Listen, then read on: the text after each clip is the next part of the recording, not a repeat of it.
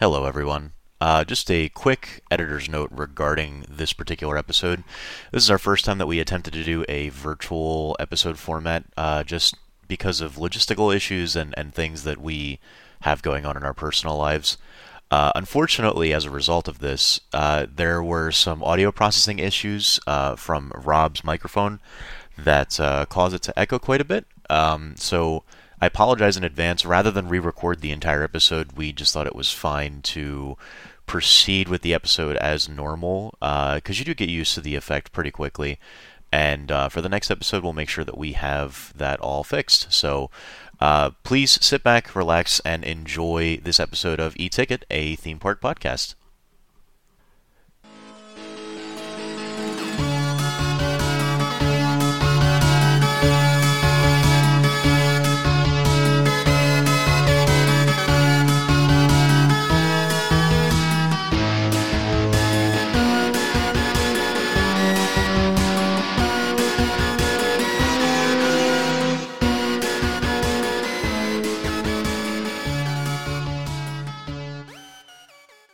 Hello, everybody. Welcome back to E-Ticket, a theme park podcast. My name is Mike. And I am Rob. And together, we are E-Ticket Podcast. Yeah. It's been a minute since we've last graced your ears with some of our thoughts about the theme park world. But as it is, right now, we're going to continue onwards with our 2023 review. Hooray! Yeah. 2023 was honestly kind of a bit of a banner year for the theme parks. Like, a lot of stuff opened, a lot of stuff closed, and A lot of stuff reopened is what 2023 turned out to be. Like, it was the last gasp of recovering from the pandemic. Yeah, and it was also interesting, too, because a lot of projects were announced this year that some of which have already been canceled, and some of which that was the trend of canceling previously announced projects by also announcing projects that would take over those things. So they announced a project and they wouldn't say that it was dead until they announced another project, and then you just had to do mental math like, oh, I guess we're not getting that. Yeah, kind of like the Mary Poppins one that they were going to do for Epcot when they were doing the transformation. And they announced it was part of the preview center, and then they were kind of just like, no, it's just done. What Mary Poppins then? Right. Or my favorite was when they finally opened the Communicore section of Epcot, and they just neglected to point out, oh yeah, that festival building we were going to build, we forgot to tell you we're just not going to build it. Yeah, it's gone. Yeah. It's just not there anymore. Nope. So, but yeah, so we figured that we're just going to do a sort of review of just all the major announcements that they had for the year, and we'll kind of just go from there. Sweet. Yeah, so... Yeah. And luckily, we started so far back in January that we know some things that weren't supposed to come and some changes. I'll just jump out and say the pass holders... now we can just go to the parks again. We don't have to make reservations for the most part. We can just go. Good to go. Well, yes, but we should mention that that's explicitly for 2024. That's what I'm saying. That's why I was like, hey, like stuff that was announced last year is like, hey, this will be coming, and like stuff's here. So we'll get to most of that at the end, but like it's good that we waited. Yeah. So also, if we did this when we wanted to, we would have missed half the announcements they gave us in December. That's true. That's very true. So, all right, let's jump into this. Mike, what do you got? Well, let me see here. January of last year. Yes. Just a lot of stuff was closed and announced, and they've kind of moved forward with some projects and stopped with others. So let's start with some of the bigger projects. So a year ago, in January of 2023, I think there were two major things that kind of really happened between both Universal and Disney. Universal in particular, I think, is actually the larger one to kind of look at. They closed down Kid Zone. Yeah, that thing they've been talking about for years, that we've all been rumored. Will E.T. be closed? Will Animal Actors be closed? Why is the Barney thing still there? And it finally happened. It all happened, but we kept E.T. and the Animal Actors, so no one was scared. Yeah. And it wasn't until, June or July of this past year that they finally announced what was going to be replacing the Kid Zone. Well, yeah, because in classic Universal fashion, they already decorated their construction walls to lead us to guess what it was. But then, you're right, until this summer, they finally said what was in fact coming. Yeah, and I always found it so funny, too, that, like, when they announced that it was going to be a DreamWorks-themed area, everyone was kind of collected just like, well, yeah, because the very first thing that you see right outside the entrance of the E.T. ride is it's just Shrek's house. Like, it's right there. You see Shrek's house, random troll characters, Kung Fu Panda. I'm trying to think what else was on the walls. Something from the Captain Underpants movie that we all definitely remember. I think it was not Meet the Robinsons, because that's Disney. Oh my goodness, I'm forgetting the name of the franchise that they're attached to. It's fine. I'll stall. I'm dancing. Yeah. All right. but regardless, so Universal has remained kind of tight-lipped about like some of the details that they're bringing to this area. Mm-hmm. But what we can gather is the Woody Woodpecker coaster is rethemed to a troll-themed coaster for whatever that means. I don't know if there's music. It's Maybe the Troller Coaster. That is right. That's a great name. And also, there should be another Shrek meet and greet, so they closed it, but it will be coming back. So there's that. Yeah. That's a fan favorite. And from what I understand, too, this one is going to be a little bit more upscale than the previous one was. Which was blatantly outside in front of a cardboard cutout? Yeah. Yeah. I think this one will be, they'll put effort into this one. Yeah, this one is reportedly going to feature not only Shrek, but also Fiona and Donkey together, so I'm curious how it's going to work. I have a feeling that it's going to be a very, very busy thing to try and go do, because, Shrek is love, and... Yikes. Well, listen, it is what it is. I've often tried to forget that video. So they have that, the Troller Coaster. No one is sure what's going on with Barney. I've never thought I'd ever say those words in my life, but here we are. I think that's also tied into, I think they're, whatever, it's all DreamWorks. We don't really know anything. That's about as far as we got. Yeah, I've heard that the Curious George area is getting ripped out entirely, and it's being replaced with something related to How to Train Your Dragon. But I don't think they're leaning too far into it because a lot of that stuff is going to be going over into the Epic Universe, which oh my God, we're only a year and a half away from it opening. I know, which is coming. It's getting really there. Wild. Like at the time of this recording, they've already started testing some of the rides. And you can just see that some of the lands are starting to take place, which just looks really, really wild. And yet we have no official announcements yet. And I don't want to get too much into it. That's in my look ahead section all the way at the end. But it's just don't expect too much How to Train Your Dragon here. Maybe some Kung Fu Panda. That'd be cool. But otherwise, Universal has made very little announcements as to what's going in this area. And I think it's slated to open at the end of this year. I think it's in my preview. Anyway, I think it's actually. I think they're actually ahead of schedule, from what I understand. I think this is probably going to open up, probably around like June or July. Oh, okay, good. Yeah, I mean, they didn't give us a time frame yet, but I know it's in my look ahead at the end. Anything you want to say about the now departed Kid Zone section? As long as pizza fries still get sent out of Kid Zone, that's all I care about. Yep, the pizza fry section's still there. The Five-O water slide I hadn't been on since 1998. I know that for a fact. Woody's Woodpecker Nut House Coaster, whatever we called it, that was never a must-do. And Curious George, bless him, I remember having a lot of fun in it back in 2002, and wanting to avoid it as an adult, but I walked through it during the reopening because they turned off all the water effects, so it felt safe to traverse. Yes. Also, they used to route a lot of Horror Nights queues through that area. Yes, of course. And this year was the weird year that they couldn't do that. So, yep. Yeah. But yeah, Kid Zone. Yeah, so that's gone. And then the other really big thing that happened in January of last year is that almost 2 years after it was announced, Splash Mountain finally closed its doors for the last time here in Walt Disney World. Not anywhere else, just here in Walt Disney World. Right, because right. they're replacing it with Tiana's Bayou Adventure, which is moving pretty well from what everyone's saying. Which, you know what? Credit to them. I did not think they'd have that open in just under 2 years, but it looks like they're probably going to do it.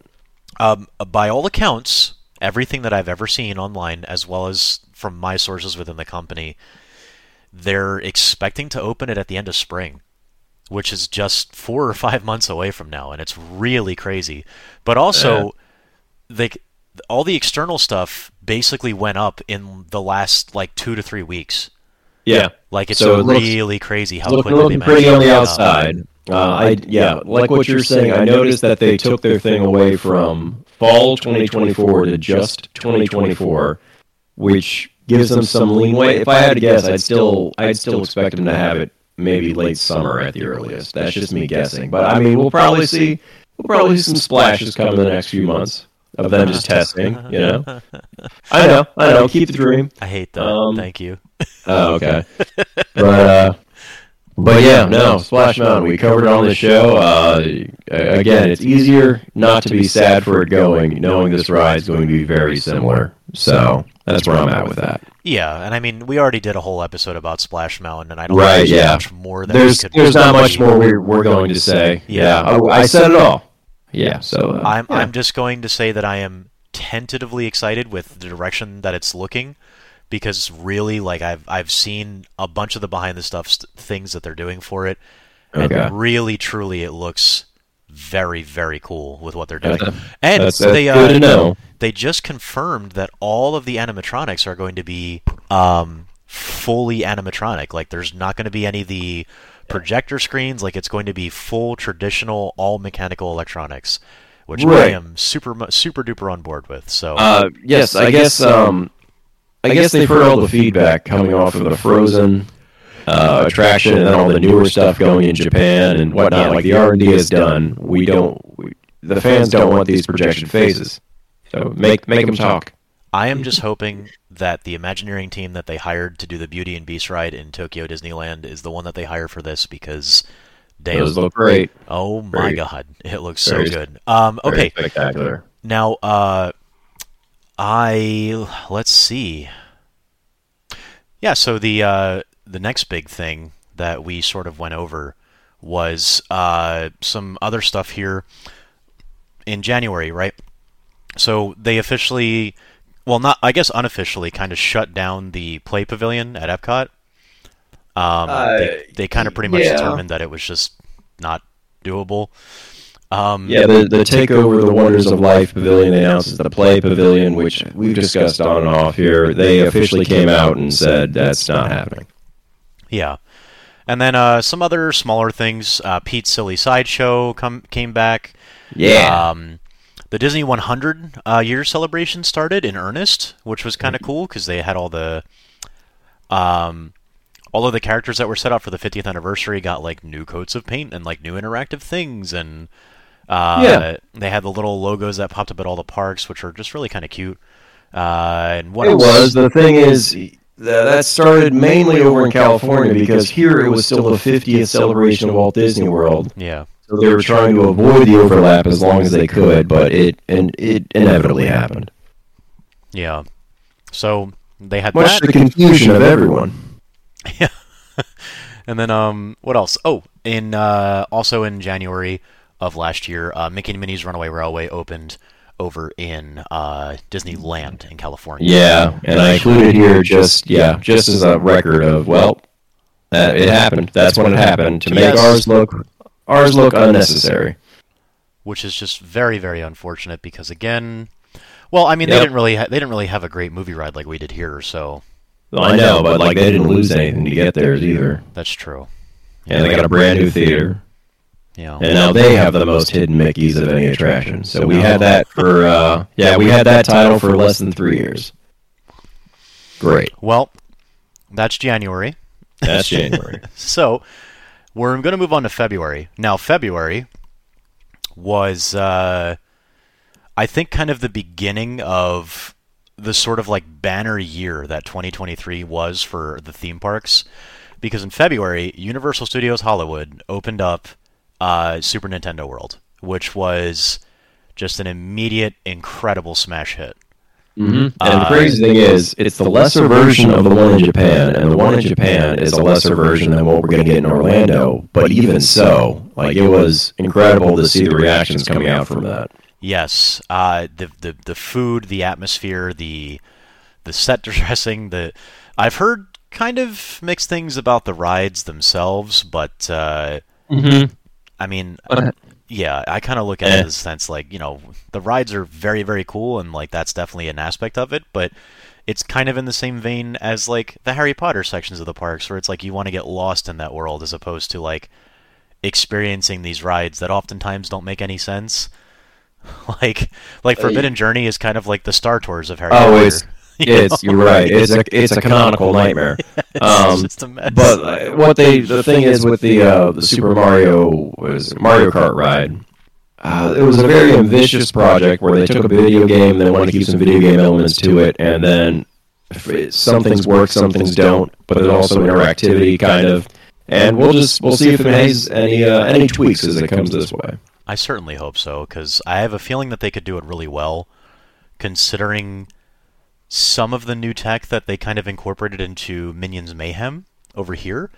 We'll get to that. Yeah, I mean, we'll do an episode on that eventually, because while it's certainly not like a good experience of a ride, there are some really, really fascinating technological stuff going on under the hood there. So we'll cover that at some point in the future. But yeah, February, all of the news about theme parks was completely dominated by Super Nintendo World, which, by all accounts, just really, really incredible. So yeah, it was moving on.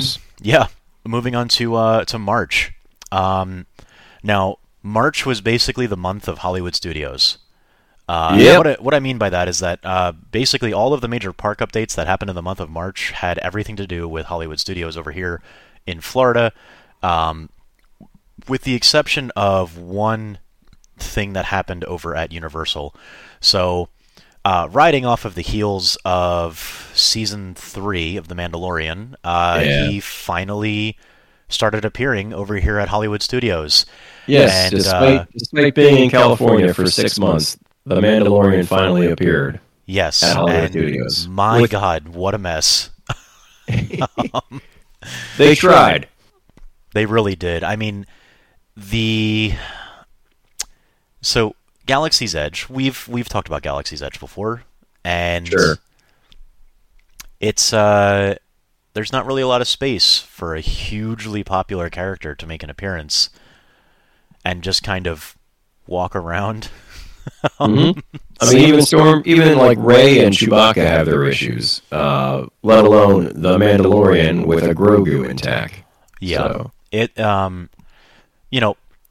really, really cool experience to like see it, but it's one of those things where you have to get super, super lucky that they're going to be out there at the right time, and you also have to get lucky and hope that there's not a line of 45 million people that are trying to go see them all at the same time. So that's always been a bit of a crapshoot when it comes to right, because it's not a traditional meet and greet character. Yeah. It's a roam around character who will stop for photos, but there's no line and there's no set place they might be. Yeah, like there's a general area, and then just good luck, and then people form crowds, and it's in theory it's a fun idea. But the problem is, in practice, it becomes a bit of a mess, and as a former character attendant, it's always a bit of a nightmare.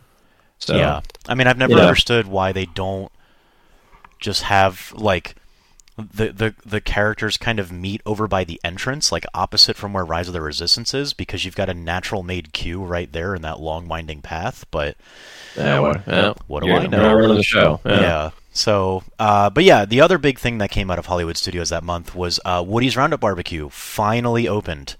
Yes. Oh man, still haven't done it. Oh man, it's because it's the biggest thing is the price tag, which for Disney standards isn't awful, but for normal standards, is very much so for what you're getting. But I still want to do it. Like I hear I shouldn't say everyone, but almost everyone has done it. Has found things they've liked food-wise, and there's like, okay, great, you get like 2-3 sides, and then they do the whole show element of the Andes coming, where everyone has to freeze, and you'd think it's stupid, but every time I see a new video of it, it's I don't know, seems to work. Everyone seems to be into it, so that's good. Yeah, I think the big issue that I've kind of seen with the Roundup barbecue really does come down to like the actual value of it more than anything else. Correct. Because as you've mentioned, like it's not a terrible price point for Disney standards, but the big issue that I've seen is that like there are other themed dining experiences at Disney which seem to be worth a better price. And like even within Hollywood Studios, you've got the example of say like the Sci-Fi Dine-In Theater, which like is not known for having good food. You know what I mean? Like Sci-Fi Dine-In Theater is right. And I'm glad you come out and said that first and foremost, because somebody would have flambéed us. It's like, you can't be serious. You're not going to Sci-Fi for food. Well, yeah, but I enjoy the food when I'm at Sci-Fi. Right. That's what I mean. Like it's literally like I don't go to Sci-Fi and I'm like, damn, like this burger's really hitting the spot. Although, admittedly, their milkshakes are kind of fire. Their milkshakes have always been pretty good. I do. I enjoy the Sci-Fi Dine-In, but I think somebody would have been like, you can't say you go there for the food. But I've never gone there and been like, it was great, but the food sucked. That's never been a thought I've had there. Yeah. So I think that's the main issue that like people have been kind of running into, especially not for nothing, but at Hollywood Studios, which has more themed dining areas than any other park. That's you've got Mama Melrose's, you've got the 50s Primetime Cafe, you've got Sci-Fi Dine-In. And then if you want to go something with a similar price point as Woody's Roundup Barbecue, the Hollywood Brown Derby. Yeah, like it's not far off. Right, you have all of these incredible themed dining areas. So then the Roundup Barbecue kind of winds up just being not as impressive compared to whatever else they have on display. And not for nothing, there's also a character dining. Yeah. At Hollywood Studios that is not Roundup Barbecue. Yeah. So it's just I've heard good things about the actual like experience of it, but I've also heard a lot of people say it's one of those things where you do it once and you don't really have a reason to go back to it. Okay. Kind of like how, like Space 220, for example. I've been to Space 220. It's a really, really incredible experience the first time you go. And as much as I absolutely love space and space-themed things, I've never had any interest in going back there again. Right, and that's why I'm not in a rush to go there in the first place. Yeah, like, now, they are getting around that. Complete side note, they are getting around that because they're now changing the menu so that it's going to change every 3 or 4 months. Heard. So it's going to seasonally reflect new things, which I think will actually be pretty cool to kind of like drive more people to go there because it really is a cool experience. Epcot itself is becoming a seasonal park. It changes with the seasons constantly. Yes. Right now, so you might as well. Yes, the Festival of the Arts. Yeah. Correct. But anyway, so we should probably continue on. Yes, circle back there. Woody's, it opened up. Yeah. And then in March, Universal's nighttime water show finally ended. They are working on a replacement. And that's all that we know about it. that again, classic Universal. They announced this closure literally a week before it closed, and the reaction was, "Wait, why?" And they're like, "Because we're going to bring something else." And it's like, "Well, when?" And it was like, "Stop asking questions." Yeah, and then it's because this went away that we didn't get a nighttime show in the lagoon for Halloween Horror Nights because the infrastructure wasn't there. Yes, so they were working on something new then. So we're recording this in January of 2024, and as of I think like January 10th or 11th, they've started doing like full-scale testing of the show. Well, that's good. So no one is really sure what it is that they're doing with it, but it's going to be pretty cool. Like I'm pretty confident it's going to be cool. Universal's water shows have always kind of like done better than something like say Fantasmic, which I know is going to be a hot take that I'm probably going to get in trouble for. But yeah, you probably are. I'll say this: they've been that way since maybe around 2012, because before that it was always they couldn't figure out how to do a nighttime show, and then in the vein of World of Color, in the last couple of years, they figured out what to do, and the show's taken a couple different themes or changes over the last 10, 12 years, but otherwise it was a great show. Yeah, so I'm curious to see what this next one will be. Well, before we transition to April, there are two things that I want to mention, which is one, the Walt Disney World 50th anniversary celebration after a year and a half finally ended. Yep, it ended when they turned 51 and a half. Yeah. Which again, there were a lot of people when they first announced that it was going to be running for 18 months that they're like, oh well, that's stupid. Like the park's only open for like 50 years. No. See, I get why they're doing it, because like it's just there's going to be a shitload of people that are coming in that like have never experienced the park during the 50th anniversary. So like, why not spread it out? But, right, and I think the 25th anniversary was a 16-month celebration that started well before it turned 25, and then still lasted another calendar year. This one, thanks to the pandemic, they had to push back the start to the actual 50th birthday, and then when it lasted a year and a half, towards the end there, it kind of felt a little exhausted for us. But you're right, there were people who didn't get a chance to come to it when they could have, and 2023 was the year of, I guess 2022 was the year of revenge travel, so everyone from the pandemic was finally like, I gotta get out of here, I gotta go places, and 2023 was the end of it. It gracefully died off, and it almost coincided with the end of the 50th, truthfully. Yeah, so that kind of set the stage for April. Now, there's one thing I wanted to mention about the end of March going into April, because the first big thing that happened in April was that Tron finally opened. Now, yes, officially. I think I mentioned ages ago when we did our Tron episode that I actually had the fortune of being able to attend the opening preview because I work for the company that sponsors the ride, so I was able to kind of get incredibly early like media preview access to the Tron coaster. And even back then, when I first rode it, I wasn't super duper impressed with it. And it seems like, by and large, that most guests aren't impressed with it either. The general consensus is, wow, this is really cool. Also, it's short. I've kind of backed off of that a little bit because I can admit there's some rides I like that are also like Rocket Roller Coaster. I believe is a similar show length, which is shocking when you think about it. So at least I can do that. But I mean, it's a unique ride experience. It's an incredible aesthetic.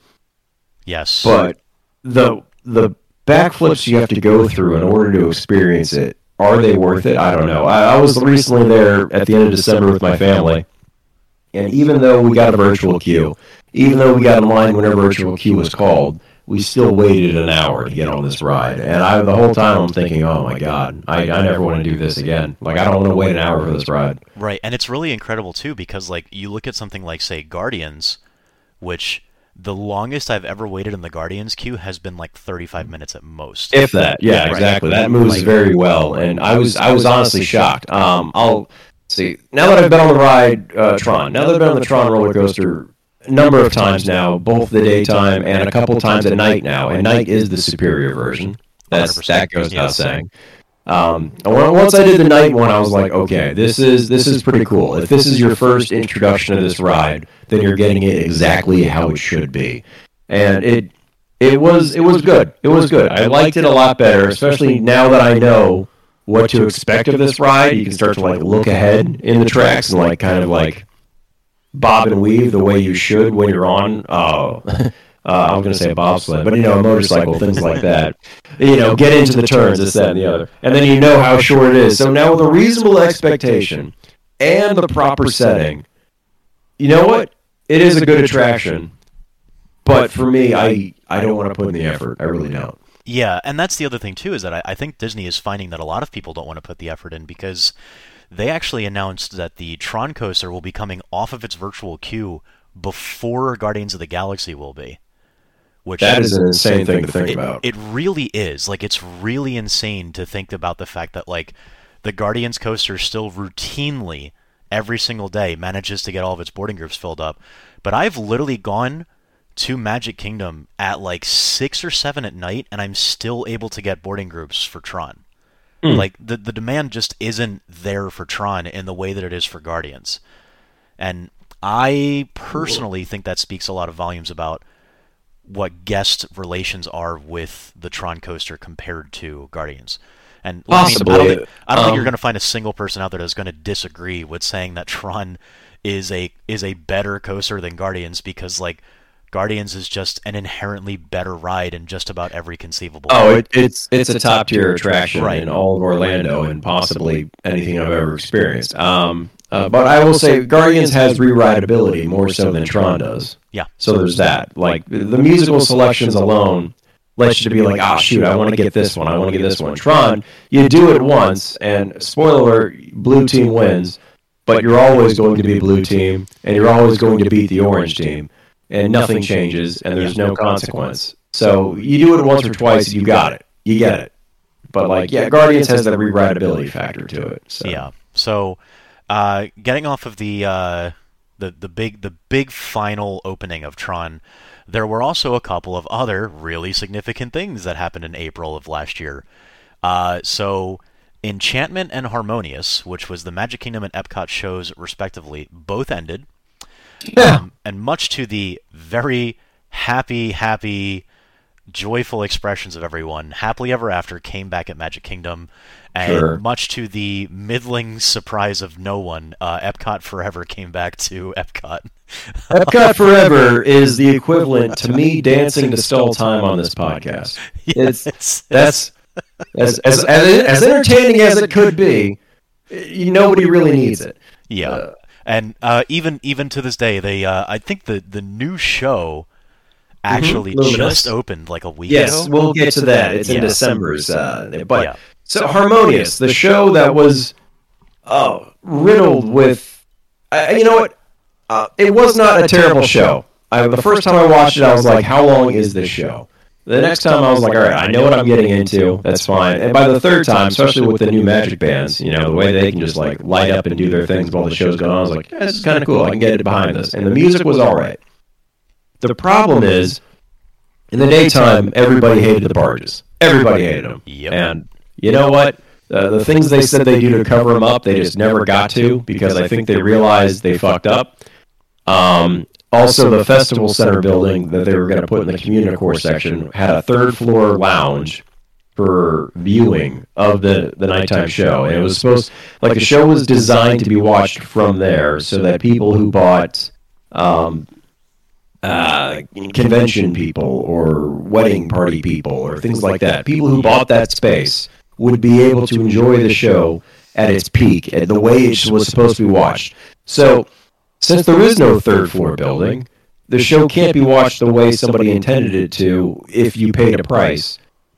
And it was pretty much the death knell of the show once that building wasn't constructed. So you had a show that they invested heavily in to be the future of Epcot, to have a buy-in section to, and then it never could be what it should be. So, yeah, and then... So it had to go eventually, and that one I was a little sad to see go, because I just got warmed up to it, be like, it's not bad, it's really not bad. Yeah, it's quirky, but it's not bad. Yeah, Harmonious definitely wasn't a bad show. Disney Enchantment, on the other hand, oh my god. That's one I never stood to watch. It went on 2 or 3 times while I was in the park, and just the soundtrack selection alone, I was like, that's interesting. The last time I rode Splash Mountain at night was during Enchantment, and that was, I think I made a right decision on that day by going on the ride instead of watching the fireworks. My whole thing about Disney Enchantment that I feel like was kind of reflected by a lot of other folks is that Disney Enchantment is the kind of show that you are not expected to go along with, but more that it's directed at you. So, like, what I mean by that is, like, Happily Ever After, right? You've got this phenomenal soundtrack, like it's all these hits, you've got this really cool visual, everything blends together seamlessly, it's just a damn good show. Whereas Disney Enchantment is literally like, and now you are the magic. And then it's like, here's a a 3-minute section of the songs, and then there's like another like minute and a half where it's like, and that's why every person dreams, and that's why you are the magic. It's like, please. I mean, correct me if I'm wrong. was this designed to be like the 50th celebration fireworks show? Okay, or was that something else? It was, but it wasn't. It wasn't executed well at all, because when this went through a change months after it debuted because it didn't even reflect 50 years of Magic Kingdom. Yes. So one of the first criticisms that people had about Disney Enchantment is the fact that for a show that was openly billed as being the 50th anniversary celebration of Disney World, it didn't mention Disney World at all. So yeah, unlike the Disneyland, what was this, 50th or 60th? It was one of the two. Where I watched on YouTube. It's actually an incredible show of like what it is, and like it talks about rides, and it takes show elements and songs and things like that. And it is Disneyland, the fireworks show. And like I thought we'd get something like that for here, and when we didn't, it was a shocker to everyone. No, like literally. So one of the first things that they added to Disney Enchantment was like the footage from the 1965 Epcot film, where Walt is like, and here in Florida, like, we'll have all the blessings of size and space to do all the things that we. Oh, right. The show didn't. I have seen that visual of his projection of Walt holding his 6-foot-long cane, white, whatever, as he points up to maps and things. It's like, oh yeah, that. Like they had the reason we're here. Yeah, they had a 50th anniversary show for the park that you were standing in that had absolutely nothing to do with the park that you were standing in. There was no mention of any of the rides. There was no mention of any of the history of the park. There was no mention of any previous attractions. It was literally all just like, you are the magic, and here is a selection of Disney top 40 songs. And they were all split up, where like Happily Ever After has this continuous, like, this flow, this structure, like everything moves, it makes sense. The show is literally grouped into different sections of musicality that are defined by the songs within them. Like there's themes to the entire thing. And granted, it's like a rehash of a show that they debuted in, what was it, Hong Kong or Paris, like one of the other parks. It's essentially just like a continuation of that show. But it works. Like Happily Ever After is an incredible show. I could literally go to Magic Kingdom and like you can see physically the crowd difference size between what it was like when Enchantment was running versus what it was like when Happily Ever After was running. I mean, literally, like there was a literal physical difference in the amount of people. I remember during Disney Enchantment, you could walk through the hub. Like you could just do that. That was a thing that you could just do.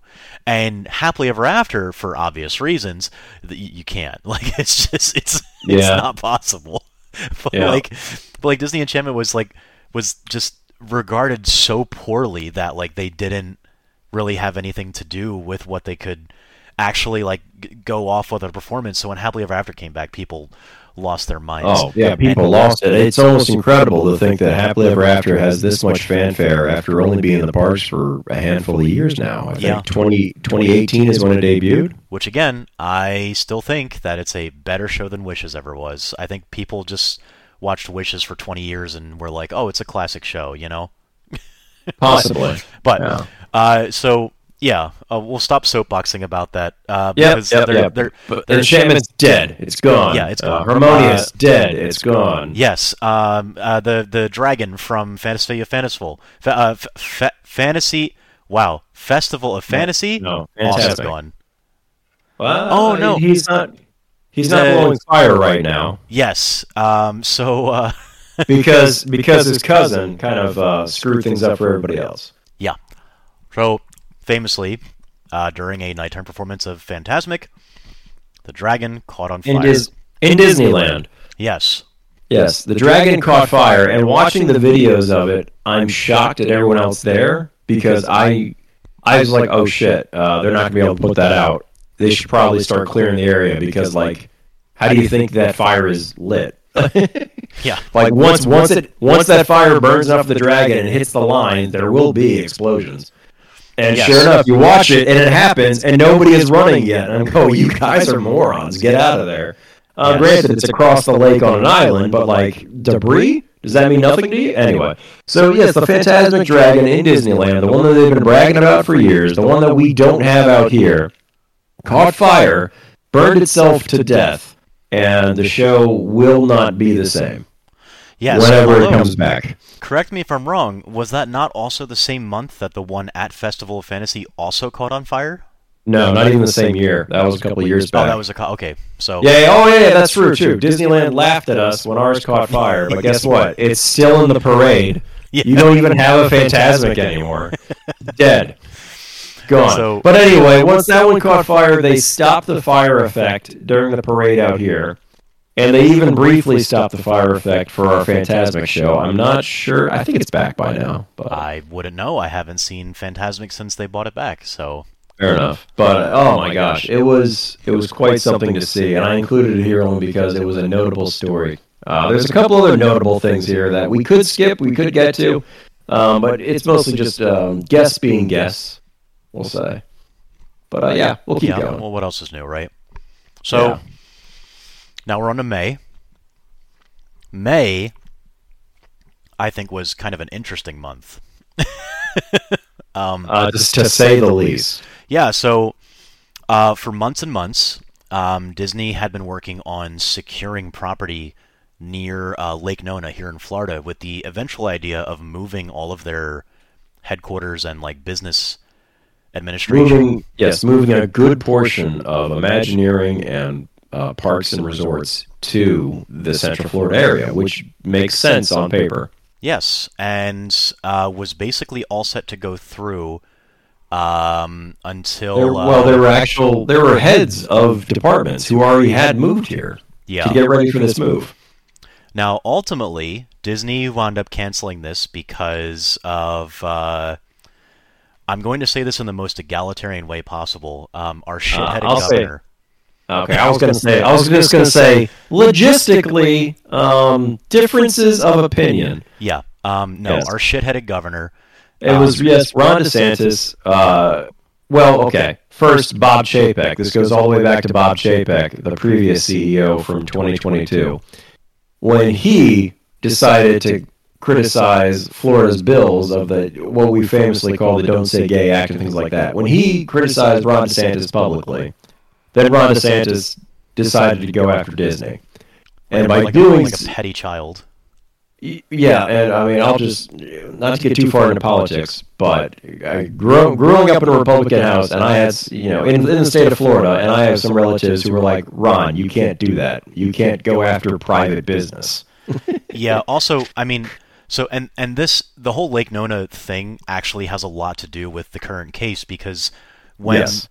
Disney was asked why they were suddenly canceling this project that they had already invested millions of dollars into. Like, keep in mind, they'd already bought all of the land. They'd already hired all of the contractors to, like, actually go out and, like, build the area and make it look nice and, like, build the homes for people that were moving there. And Disney was literally just like, yeah, we don't know if we have, like, an economic future in this state because, like, the current government is openly hostile to us. That's what it came down to. It was, Disney's not going to leave, and I'll take away their Reedy Creek district just to show them. Yep. And then Disney said, well, we're not going to invest our corporate headquarters over there, or a fraction of our corporate headquarters over there, because we're not sure what we're walking into. So it was an interesting game of, it shouldn't have gotten political, and then it did get political. And then once it gets political, well, you're going after a private business, which has now decided to not invest more into your state. And that's like, well, that's what happens. The Orlando Sentinel actually ran a report where they estimated that by not moving their headquarters to Lake Nona, they probably cost the state around $500 to $600 million in additional revenue over the course of 5 years. Well, that's a staggering amount of money that could have been used to support this area. But here we go. I guess Well, I mean, we can say all that, but here's the other side of it too. Even before Ron DeSantis, or even before Chapek and DeSantis went after each other, Imagineers didn't want to move. Yep. So this was an idea that was given to them that was already going. that was already being met with a whole bunch of people digging in their heels and resisting and basically being like, I'm not going to volunteer for this. You need to tell me to do this and then compensate me once you do. So there was plenty of resistance from internally from Disney to get-go. So this was just another great reason for them not to go through it. Yeah. So Ron DeSantis is going to get a lot of the blame, but at the end of the day, nobody wanted to do it. Yes, although I do think that I do think that Disney had plans to compensate the Imagineers accordingly. Which yes, and in fact, that already had begun. It was so this thing was going to go through. So kicking and screaming, they would have been dragged along, and they would have been compensated because these are better employees, I think is the best way to say that. Yeah. These aren't frontline people. These aren't folks just coming in for minimum wage. These are people. Skilled. These are skilled laborers who are also making decisions. Yeah. Yes. So it would have gone through regardless. But I personally, although they were upset about the having to move part, it really did come down to because Disney explicitly stated that was the reasoning why. They were literally just exactly. Yeah. It was a good reason to pull out, and that's why they did it. So, yeah, they're we are in an area where the state government is openly hostile to our business interests, and it's just Disney. Universal is literally just chugging along with the production of Epic Universe because they didn't. Well, so the CEO of NBC didn't say anything because the CEO of NBC got into his own trouble, which nobody cares about because it's NBC. Yep. So, but anyway, it's that easy. Yeah. So moving on from that, in May there was a very sad thing that happened. Poseidon's Fury unexpectedly was announced to be closing down by the end of the month. Yeah, that move really came out of nowhere and it was shocking because it just had a lengthy refurbishment not less than a year before. It was Which now here's the thing, okay? I was not the biggest fan of Poseidon's Fury.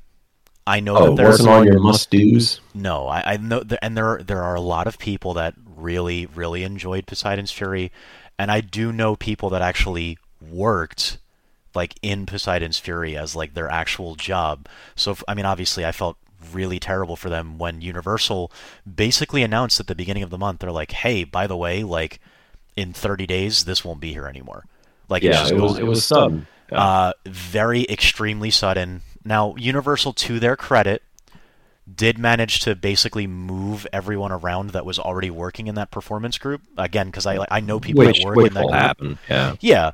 But even so, I think Poseidon's Fury closing, I think it took basically everyone by surprise. Now, we are, 7 months later? It's now January. Of course, the rumor mill is going crazy. Oh, yeah, they still haven't announced what's going there. In fact, all of Lost Continent, there's no attraction. Yes. Well, there's no attraction. There's just the restaurant Mythos and a couple of quick service. You mean the #1 theme park restaurant according to Theme Park Insider? Yeah. At least in 2009 and possibly beyond.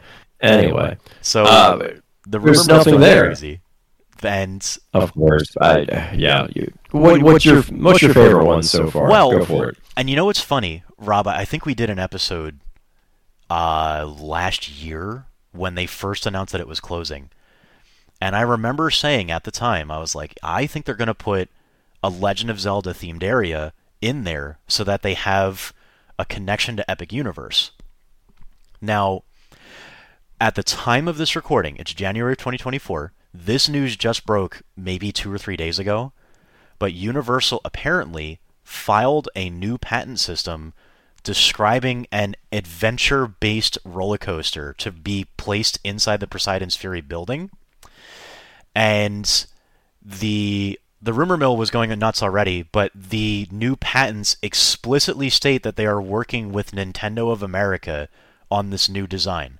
Now, granted, that could mean literally anything. It could mean It could mean. I was talking to I shouldn't say friend, acquaintance of mine. That's probably more accurate. who is working on this project? Who literally can't tell us anything. But all they said was, it's the most excited they've ever been to work on any project at Universal. Yes. I think it's going to be a Legend of Zelda themed coaster, or it's going to function as the sort of quote-unquote Hogwarts Express of the Nintendo-themed areas to get you between the Islands of Adventure Park over to Epic Universe and vice versa. Okay, well, I'm not sure how that would work logistically, and granted, we don't know anything, and we won't know anything for a long time. Like they did. We do know that they did originally have proposals to create a quote unquote flu network to connect. Oh, the Ministry of Magic to to Islands of Adventure.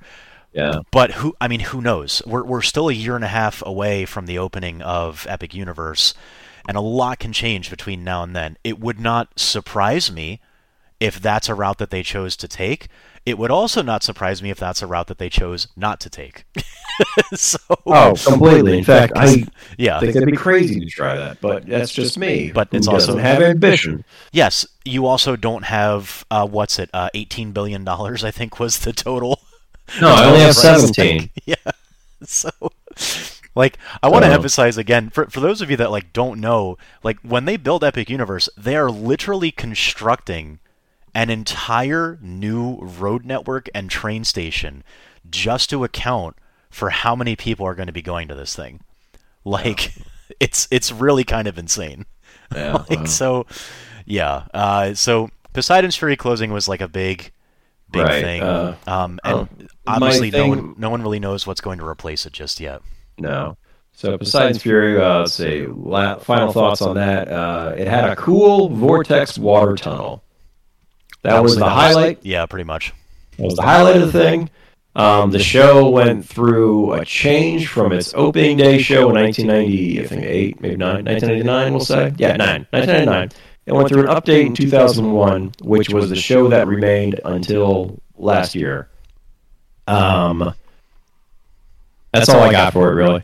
It was a walking thing you did because you wanted air conditioning, not because you thought Darkanon was terrible and Poseidon needed to defeat him. We are victorious. You are beaten, Darkanon! It is done. Oh my god. So it really was not a great show, but for some reason, I probably did it was cheesy, it was just a cheesy show. Easy as hell, but I probably did it once every 2 years or so. Mainly for the Vortex Tunnel. Possibly.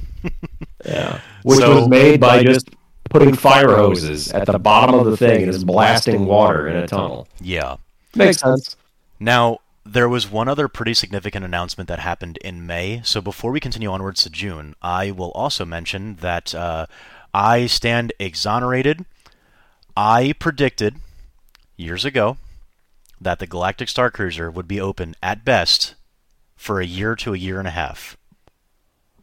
And in May of last year, they announced that the Galactic Star Cruiser was going to be having its last voyage in September of 2023. And I'm just saying, I love Star Wars, but I said it, it's recorded, it's on there. I said this was going to happen, and here we are.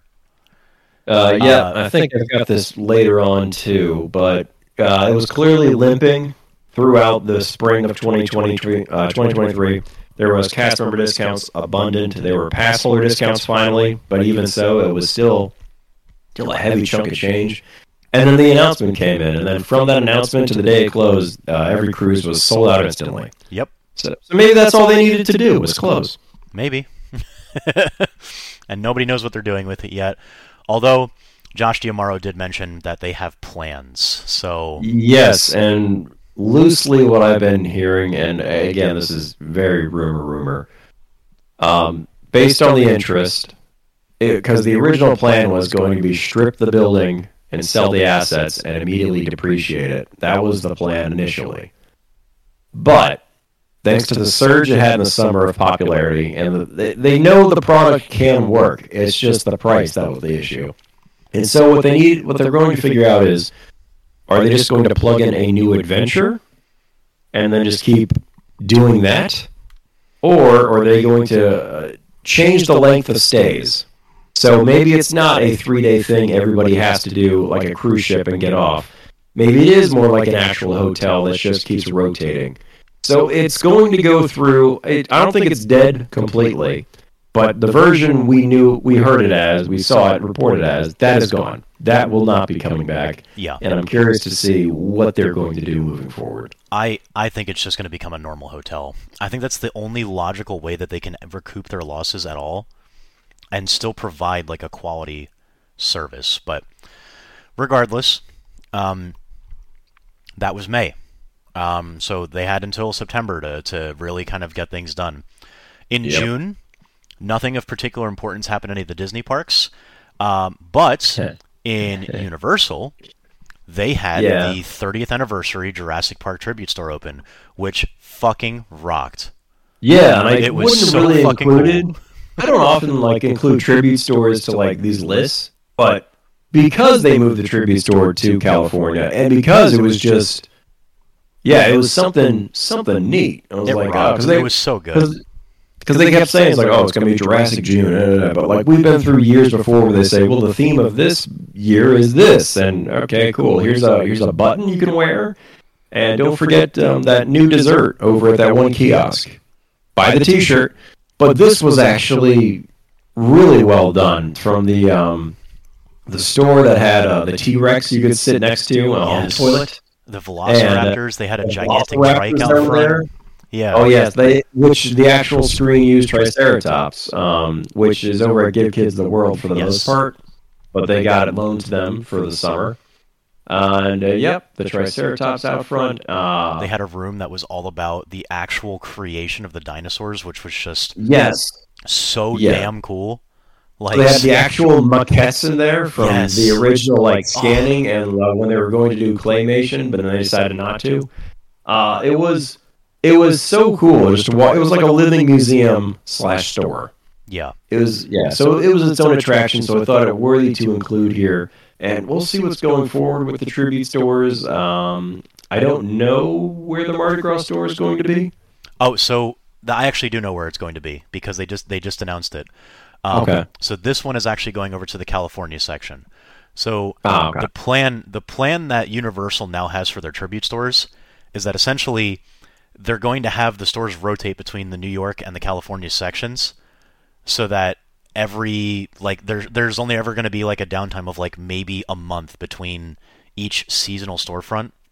Okay. They also said that they plan on having a summer tribute store every year from now on, because the last ones that they've had have been so successful. Because they had the Jurassic Park one this year. Last year they had the 1980s the movies, which was so fucking cool. That was really cool. Oh, and the year before that was the Velocicoaster type. Yes, which was so damn cool. Universal. Listen, I'm not gonna lie. I think Universal is kind of doing a better job at basically everything theme parks this past decade than Disney's been. And granted, we've talked about this before, but Universal has the backing of $1 trillion company behind it, where Disney does not. So I do have to kind of. It's the toy of the NBC Universal company, and not 33% of their necessary revenue. Yeah, they definitely can afford to throw money at things, even if it doesn't work, because they can afford to, whereas Disney cannot. But they can close something in 2 weeks because they don't need to have people coming in to say goodbye to it. They can just strip it away and then just start anew immediately. But pretty good. But this summer was basically devoid of news otherwise, so I thought to include it. Yeah, I mean, July, literally, to the best of my knowledge, and even according to the list that you have in front of me, nothing happened in July. There was I did my best. Yeah, there were no announcements or anything like that. Universal did unofficially begin the full makeover of what the front area of the park at Universal Studios would look like. Yep. So in August, we'll talk about that. Yeah, so in August they officially unveiled that after months of speculation, and I say months of speculation, but it was really more after a month and a half, they had completely revamped the entire front area of the park to be a Minions themed area. And it was It was very obvious that that's how this was going to work because one, Universal accidentally announced it a month and a half early on their social media. I remember that. So that was a thing. But also two, when they ripped down the old Monsters Cafe, there was a storm, and people all over social media got pictures of the Minions Cafe sign because it was just out on display. You could literally just walk past and see it. Yes, so, they had to take away some construction walls because of an incoming hurricane. And when that happens, we've discovered this years ago. When that happens, you can just see theme park secrets right out in the open. Yep. It's kind of strange. Yeah, so after like 2 months of speculation and very obvious signs that a Minion-themed thing was going to be built there, they opened up Minions Land. I haven't actually eaten in the Minions Cafe yet. It is on my list of things to go to. Yeah, you know, wow. When my dad was visiting in December, he's a huge like Minions fan. So I told him that we should go eat there, but we just never got around to it. So it is on my list of things to go to do. It's a different style of restaurant where they want you to sit down at the table and order off the app. Yeah, that's what they would like you to do. They do have some cash registers off to the side for people who only carry cash, but for the most part, it's sit at the table and then use our app to order the food, and we'll get it to you. Don't worry. And each room is, got its own little theme to it, similar to what the Monsters Cafe was. Like if you can imagine the building, it's the same building. It's just some walls. Stuff, yeah. Some walls are different. There's a bunch of effects. Like I didn't do as much exploring it as I like to, because every time I've been there, I've been with somebody else who's had an objective. They want to get stuff done. And for like me, if I just want to dick around and do stuff, I got my little cane, so when I wander around, people just assume I'm lost. When sometimes I just want to look around.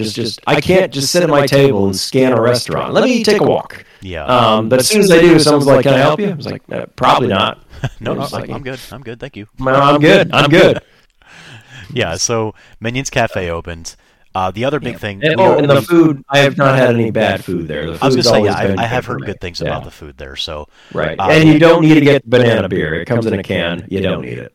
Yes, they do have a banana-flavored popcorn stand that you can go to. That's right out front. They've got the Bank of Evil. They have a cupcake and sweet shop that's on the corner, and they've got like a freaks bar section. And honestly, like, despite the fact that Minions are basically a meme at this point, like they really did do a decent job in making this look not terrible.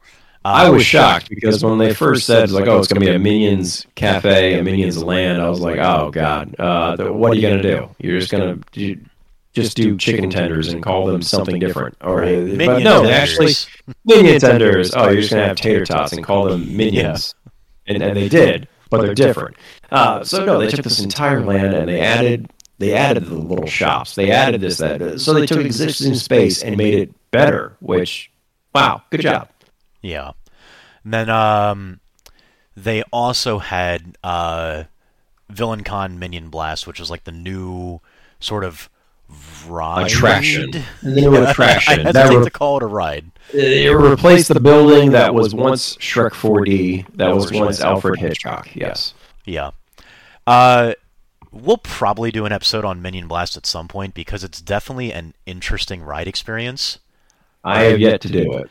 It's that's the thing. Yeah, it takes the worst parts of Midway Mania and makes it an entire ride. So I'll just leave it at that.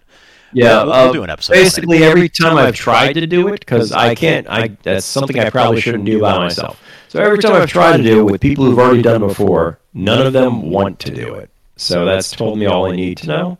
But I'll get to it eventually. It's one of those rare experiences where the queue is kind of better than the actual ride experience. Rare? You mean a Universal attraction? Yeah. That was or Universal Studios attraction, I should say. Yeah. So that was August. So now we're getting into the later half of the year. A lot of smaller interstitial things kind of happened here. There were nothing big. Although in September there was one big thing, which when Figment first started doing his meet and greet in September, there were articles written about how there were people waiting literally 6 to 7 hours in line to go meet him. These which, people. Christ, guys, like, come on now. Zero chill. Zero. Like, because, Mike, have you been there recently? Yeah. Yeah. How long was the line that you saw? Well, I didn't see a line at all, actually. That's right. That's right. There was no line. So the thing that he agreed came out with a bang, and then immediately became a whimper. But there were other more exciting things happening in Disney parks during September. It's good that Figment is there, but the initial surge is not a reflection of the momentum of the fan base. Yeah. So. Now in September, for the first time since 1996, Disney was forced to shut down a portion of the Magic Kingdom because a bear was loose in the park. Yes. And we say loose very loosely, but like there was a bear on the premises of the Magic Kingdom. Yep.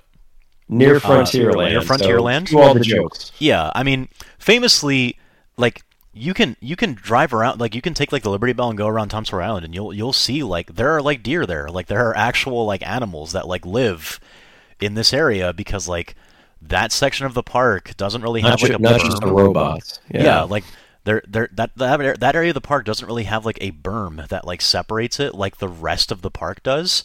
So like animals can and do just like wander in there. And we got a bear, so that was a black bear, which are native to Florida. That surprised some folks, where they're like, "There's no bears in Florida." No, we do have black bears, but like, you know, they're few and far between. I think it's just a couple thousand tops, and it's mostly north and central Florida. Yeah, and they're not really a danger. No, they're very startled. If it's black, fight back. If it's brown, lie down. If it's a grizzly, then. If it's white, good night. Yeah, like you're not having a good time. So yeah. Anyway, that was the thing. Yeah. Just a brief shutdown, a couple of hours. Yeah. Everybody lost their mind. Everybody made jokes about the country bears. Yep. And then he was captured and released. Yeah. So safely. No harm, no foul, but definitely notable. And obviously, at the end of September, Galactic Star Cruiser had its final journey, and it has been closed ever since with no idea as to what they are putting there. So that was September. Also, at the end of August and the beginning of September, Halloween Horror Nights 32 started, which is the longest Halloween Horror Nights that they've ever done.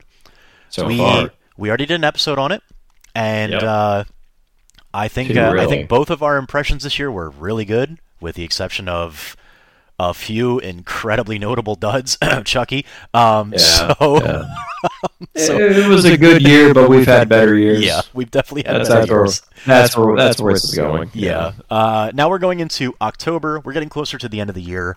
There was the notable things that happened in that month. We'll start with one of the one that generated a significant amount of media attention, which would be usurped by something even crazier in November. But in October, there was an Epcot guest that somehow decided to just jump into the lagoon at Epcot. Yeah, it was over in Italy, which is the most accessible point to jump into the lagoon, truthfully. He picked a good spot. Quite intoxicated fellow. He went near the gondola and then just jumped in and then immediately went up the duck ramp. And thought that would be fine. And no, there's multiple angles of because oh my god, what an idiot! It's a fun video, but like, sorry, buddy, get out of here. Yeah, notable just for being stupid. We had a bunch of interesting guests this year, to say the least. Yeah, like I said, the one in November. So that one's gonna stick with us for a little while. Yeah. Now, in October, we also got the Moana Journey of Water attraction, the walkthrough attraction at Epcot, finally opened. Yeah. Yep. And Moana herself, meet and greeting right next door. Yeah. And, it's actually kind of cute. Good. It's like I still haven't done it yet. We'll have to do it at some point, because it's a cool little walkthrough that talks about the Journey of Water, hence the name. And it's kind of neat, because they cover a lot of like science behind things in like an easily digestible way. In a lot of ways, it feels like a classic Epcot edutainment attraction. Okay. So I'm here for it. Also, like, it's just cool. Like there are a lot of fun things that you can do with like the water, like you can raise it or lower it, or like walk through caves where you don't get wet, and it's cool. It's some cool little stuff. So Okay. that From opened up in everybody October. was like, it's a cool thing and it's interactive, and I went, okay, neat. But it started off with a virtual queue, and I went, I have no patience for this. Yes, although I think that was the fastest they've ever gotten rid of a virtual queue before. Because yes, it lasted less than a month. Weeks. Yeah, I think it was 2 weeks, and they're like, okay, we're done. So, all right. Now, we've teased this, November.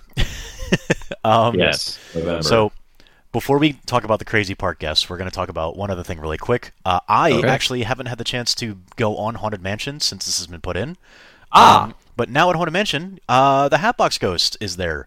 And I haven't had the chance to see it yet.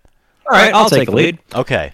Many people here are quite divided because the Hatbox Ghost is a Disneyland exclusive thing. He appears in the attic after the Axe Bride. Here, he was never in our mansion ever. Part of the lore is that he was in the beginning of the Disneyland one for like weeks, and then he was gone, never to return until Disneyland's like 60th. They brought him back. They finally figured out the effect to make his face vanish and reappear as Hatbox, hence Hatbox Ghost. Here, they didn't put him in the attic because they said there wasn't enough space. I don't... Okay. Instead, they put him right next to the endless hallway. Interesting. Yes. So, like, if you remember the endless hallway, there was a suit of armor to the right, and there was a chair to the left that many people lovingly call the Donald Duck chair. Yep. The Donald Duck chair has been removed. No. Yes, I know. Gasp. Good gasp. And instead, the Hatbox Ghost has been put in its place. I hate that. I hate that. Get rid of it.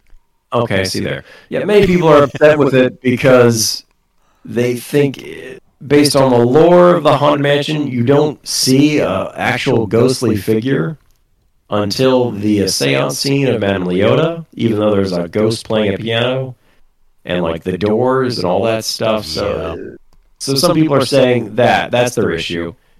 My issue is the effect needs time to work, and we go past it so quickly that you'll usually only ever see his face go to the box, or the face go back onto his head.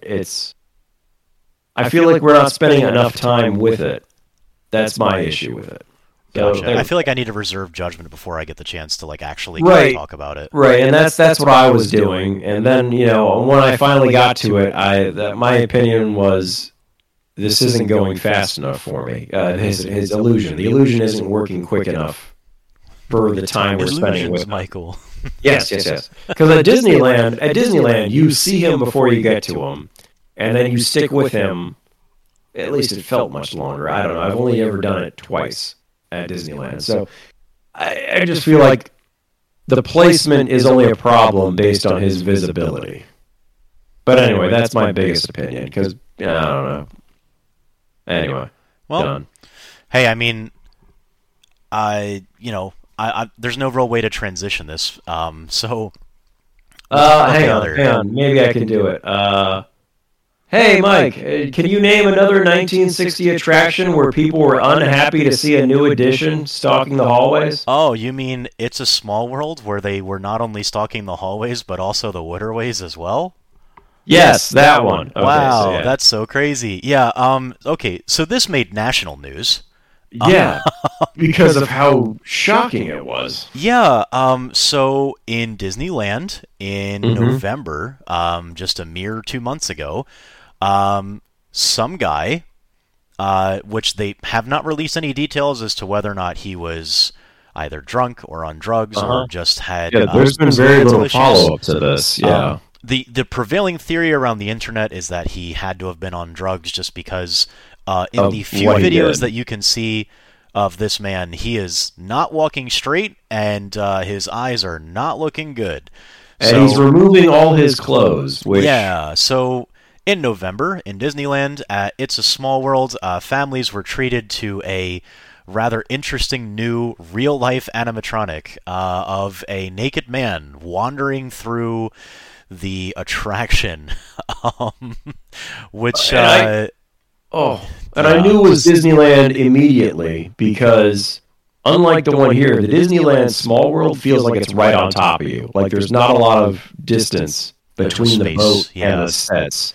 So the second I saw it, I went, "Oh God, this is Disneyland." Yeah. And then my next thought was, "Oh wait, this is Disneyland. All this crazy Florida people, all these weird guests we've been having, they get to have one too." So similarly to the Fantasmic Dragon catching fire, I was shocked for a moment, and then kind of glad it happened to them. Yeah, so there are multiple videos that you can kind of look this up online if you want to see a scrawny naked dude kind of wandering around a theme park ride. As he loses less clothes. Yeah, he slowly loses more and more of his clothes as he goes along. But this poor guy, whatever was going on with him, that's the thing. He was ignoring cast members and wasn't obviously in his right mind. Even the part at the end when he was taken out of the park by security, they were literally dragging him through Main Street, just fully, completely naked. It was very obvious that they were just trying to get him out of there as fast as possible. And no one knows anything else about it. There's really been no follow-up on that since that happened back in November. But it was particularly noteworthy, so that's why we are telling you. That's the reason why it's here. In our hard-hitting journalism. Because we see all the time things on TikToks, people fighting, and most of it is just, it's not worth putting on a list. But a couple things happened this year which broke so much news that I had to include it. Yeah, so there we go. That's why it's here. So that was November. So now we're getting into the month of December. A lot of big things happen, particularly at Epcot in December. Universal kind of just had their holiday celebration. There wasn't anything particularly noteworthy about it. Disney obviously has all the stuff they do for the holidays. Yeah. I will admit the tribute store for Christmas this year was kind of awesome. I never made it over there. I haven't been back to Universal since early November. All right, well, we'll have to fix that. But yeah, they had a section of it that was dedicated to the sorting room from the 2000 Grinch film. They had a room that was like a gift workshop, which was really cool. And then, of course, Earl the Squirrel had the back half of the store because he just continues to absolutely dominate the Christmas season. Admittedly, it's great. I love it. The I heard he had a girlfriend this year. He did. Yeah, it was super cute. I did not get the chance to get her name, so I don't. I don't know her name either. Yeah, I was trying to think of a squirrel rhyme. But Epcot was where the last big reveals of the year happened. So after 2 years of construction, the walls around the area behind Spaceship Earth came down. And the new Walt the Dreamer statue was unveiled, and the new central complex for Epcot was revealed, and a lot of people, myself included, immediately pointed out that it looked like looks like a world celebration. No, it's not what you think it is. It's to be honest with you, I don't think a lot of people on social media have really kind of talked about this yet. But the new area behind Spaceship Earth is very fertile. It's very fertile. It's very ladylike in a way that I do not think that they intended for it to be. Well, okay. I was talking to someone at a New Year's party, and we agreed if you had to pick one thing as the centerpiece to World Celebrate, World Discovery, and World Imagine, what fits all three of those criteria? And I think they chose the right thing. So there you go. Yeah. I think that's all that we really can say about that. Because we'll see if it makes any changes throughout the. But apart from that, the Walt statue is it's a very nice statue. I will freely say that. It's in a very weird spot. Correct. Okay, good. I'm glad you have the same, because when I saw where they put it, the day I went there and the walls were gone finally, and I walked over, it was a week after, so there's no real panic or busyness to it. I was like, oh, cool. And I was like, so where's this? Oh, it's right.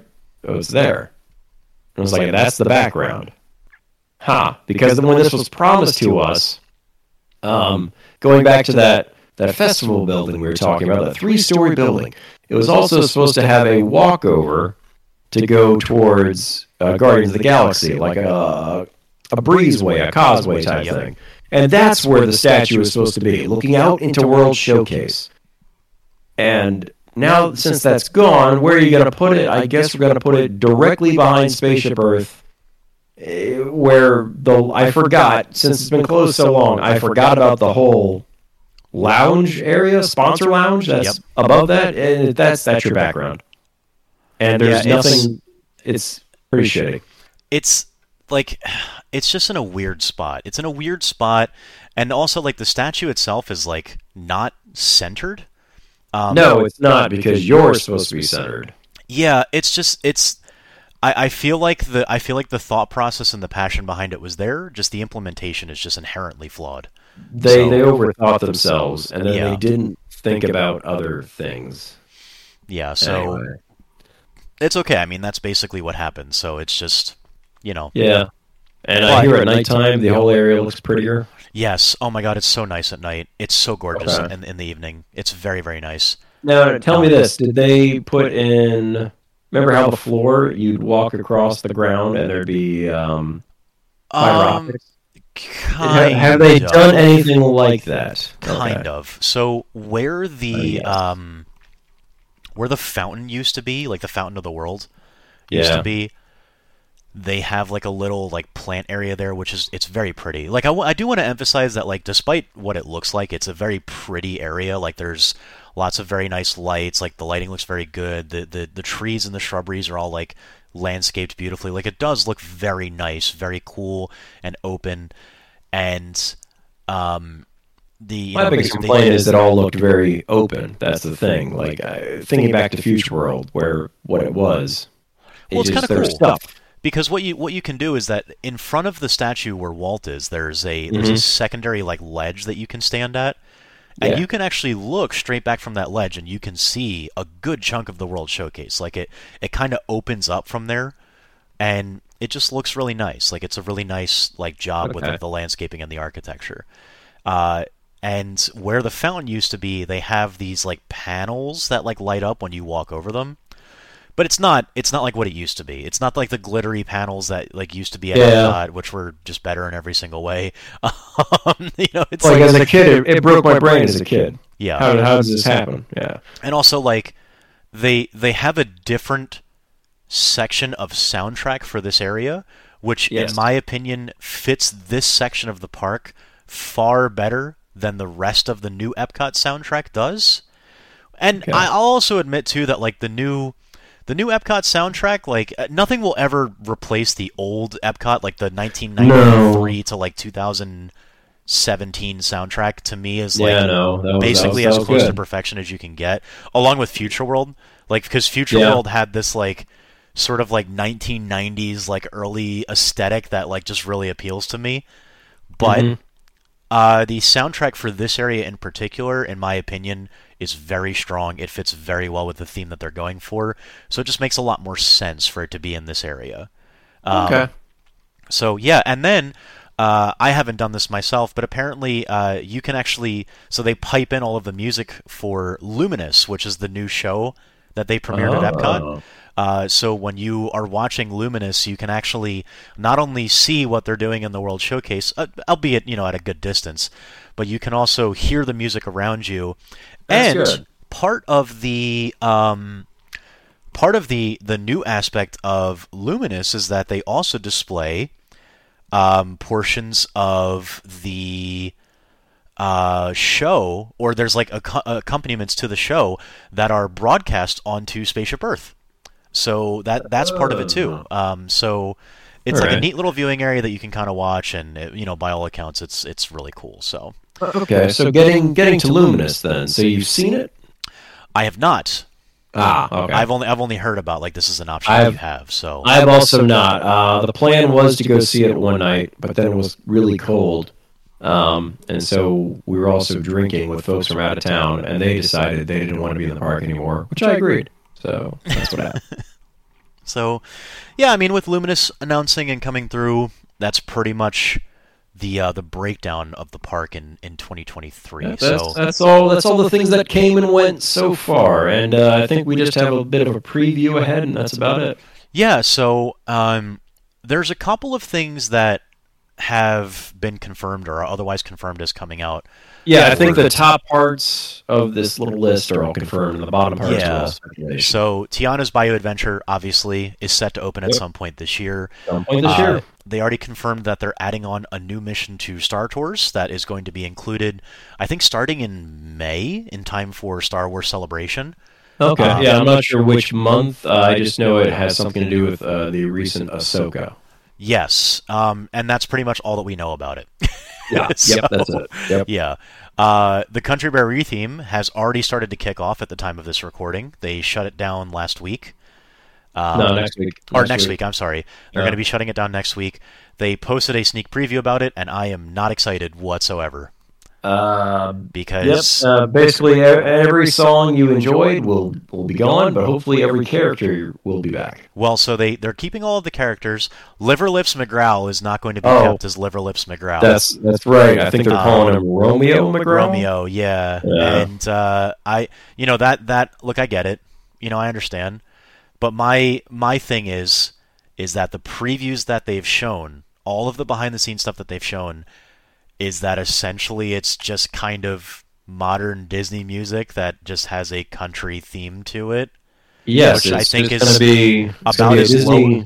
I think it's about as low effort as you could possibly go with this sort of attraction retheme. Probably. I think it's about as low effort as you can go. I was hoping we get some, the holidays are back, like maybe we get the Christmas show back or something like that, and no, we're just going to make it a Disney jukebox show instead of a country jukebox show. Yeah, I don't know. I don't know how to feel about it. I mean, I'll have to reserve judgment until I actually see it.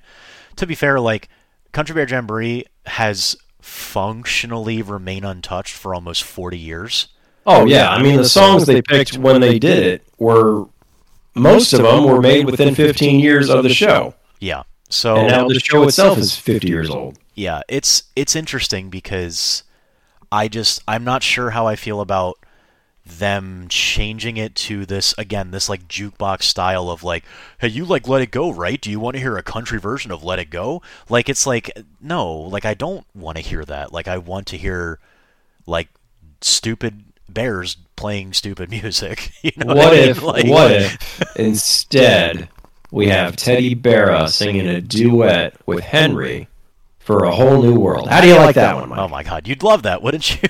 Yeah, wouldn't you love it? Instead of him sounding really, really horny? Yeah, thank you. Why don't they just sing a song which is covertly about a woman losing her virginity? Why don't they just do that one? That's the thing, like Country Bear Jamboree has always kind of like towed this line between being like just absurdly goofy, but also like really, really dark. Like, there's literally a song called "Mama Don't Whoop Little Buford," and the lyrics are like, "Hey, like, don't hit your kid, just shoot him." Like, just shoot him.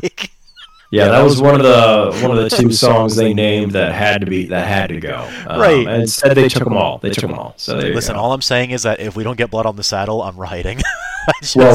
Mike, you named the other song. No, I hate it. Had to I go. hate it. Like, come on, that's the whole point. Like, Big Al is just this big moron that doesn't know what's going on. Like, well, we'll see what song they give Big Al. Maybe they give him Let It Go. Probably get Bare Necessities like they should be showing. God, that would suck. I really hope Big Al gets Let It Go and does his own. Give him something really powerful, really, and he's the one doing it. Yeah. So let it go. Bomb. Yeah, I need to not focus on that. So there's a couple. I don't care. There's a couple of other things that are coming through. As of right now, Fantasmic over in Disneyland is listed to return in May of this year. Now, in some form or another. Yeah, we don't know. Well, apparently the whole dragon part's been lifted, so we don't know what their show's going to look like now. Yeah, who knows? And now we're getting into the part where things are kind of like a little up in the air. So Disney did confirm that they're doing an updated version of the Little Mermaid show at Hollywood Studios. Yeah, how about that? Because that's been closed since before COVID. Yes, and I was told, loosely that the theater had to be laser scanned for archival because they were going to basically demolish the inside. And then this story came out, and it's like, oh, well, they're demolishing the inside because the whole thing just needed to be redone. We'll bring back the show. That was a bit of a surprise. Yeah, so. Admittedly, I'm curious to see what they're going to do with the Ursula. Oh no, this whole thing is going to be. It's not going to be the same show. It's going to be slightly tweaked. But like, no, well, I mean, they've already announced there's going to be a Kiss the Girl section, which there wasn't before. Hell yeah. So there's that. And who knows what else we get. Hopefully you still get a performer pretending to be a giant shaggy dog. That'd be cool. Yeah. There are pseudo rumors / like pseudo confirmed things that Disney at some point this year is going to be doing something with It's Tough to Be a Bug over at Animal Kingdom. Yeah, they'll be closing it in favor of a Zootopia show. That's the report that yes. Disney has said themselves. We don't have a date yet. Yes. Now, of course, this is one of those things where is it actually going to come through to fruition? No one really knows, especially considering that like there is a very heavy and almost basically confirmed rumor that they're going to be ripping out Dinoland USA and replacing it with either a like Coco or like Indiana Jones themed area. So like Encanto and Indiana Jones. Yes. Yeah, both of them. Yeah, Central America. Yeah, so no one's really 100% sure because like, you know, it's Dak, like it's basically the redheaded stepchild of the Disney Parks family. So then you have some other stuff that's coming through. The Universal Legacy store is rumored to be getting replaced with something different. It just closed last week. Yes, but there are plenty of rumors. Nobody knows what they're going to be putting there. Yeah, the big rumor is, and I think it's on the list, it's going to be a preview center for Epic Universe. That's the big rumor. Yeah. We'll say.